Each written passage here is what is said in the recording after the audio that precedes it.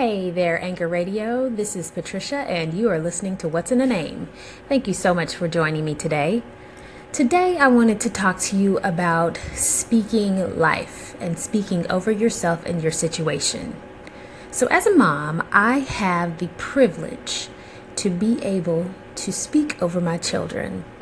And this is something that I do pretty much every day. I confess, pray over them pretty much every night. I have gotten a little bit lax in that. That is something that I am working towards doing more consistently once again. But, my son, he's in school, and so I specifically do this with him. I do this with my daughter as well, but, my husband and I are pretty soft-spoken individuals. We both consider ourselves introverts, so our children are very quiet. Our son doesn't really speak at school, although he's got a big voice when he's at home and with his grandparents. So I tell him pretty much every day before I see him off to school certain things to remind him who he is and whose he is. And that's something else that I tell him. Don't forget who you are and whose you are. And I tell him you are a leader. You're not a follower. You are blessed and highly favored. You are the head, not the tail, above only, not beneath. You are the lender, not the borrower. You are a royal priesthood. You are a co-heir with Christ. You are an image bearer of God.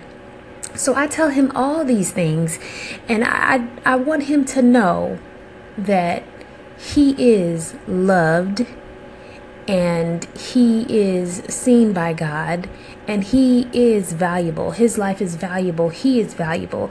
Because I think that there are so many times in this life that we hear the wrong message.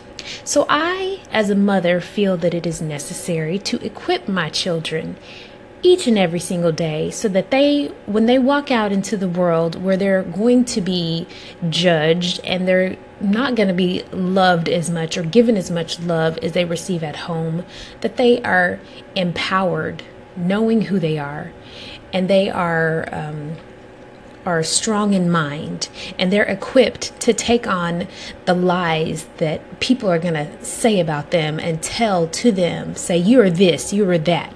And they can stand firmly knowing the truth, who they truly are and who they belong to. So I want to ask you, who are you? Who do you belong to? I think sometimes, as a mom, I am so intentional in doing this to my children, for my children, but sometimes I forget who I am. The same God that loves my children loves me too. And he says the same thing about me that he says about them. Are you believing that today?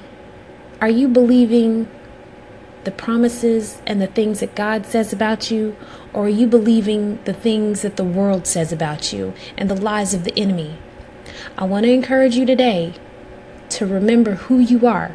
And if you are a follower of Christ, you have professed Jesus as your Lord and Savior, remember what he says about you. Who are you? Whose are you? Think about that. I want to know what's on your mind, guys.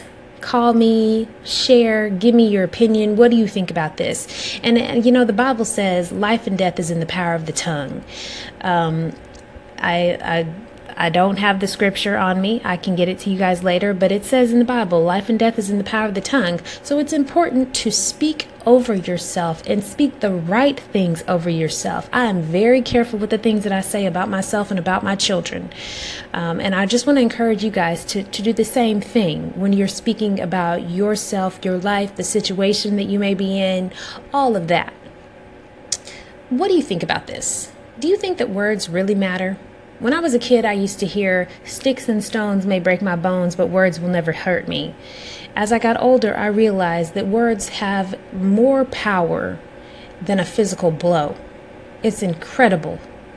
Words can do so much more damage than a physical blow from a fist. So I want to know what you're thinking. This is Patricia. What's in a name? Let me know, guys. Have a great day.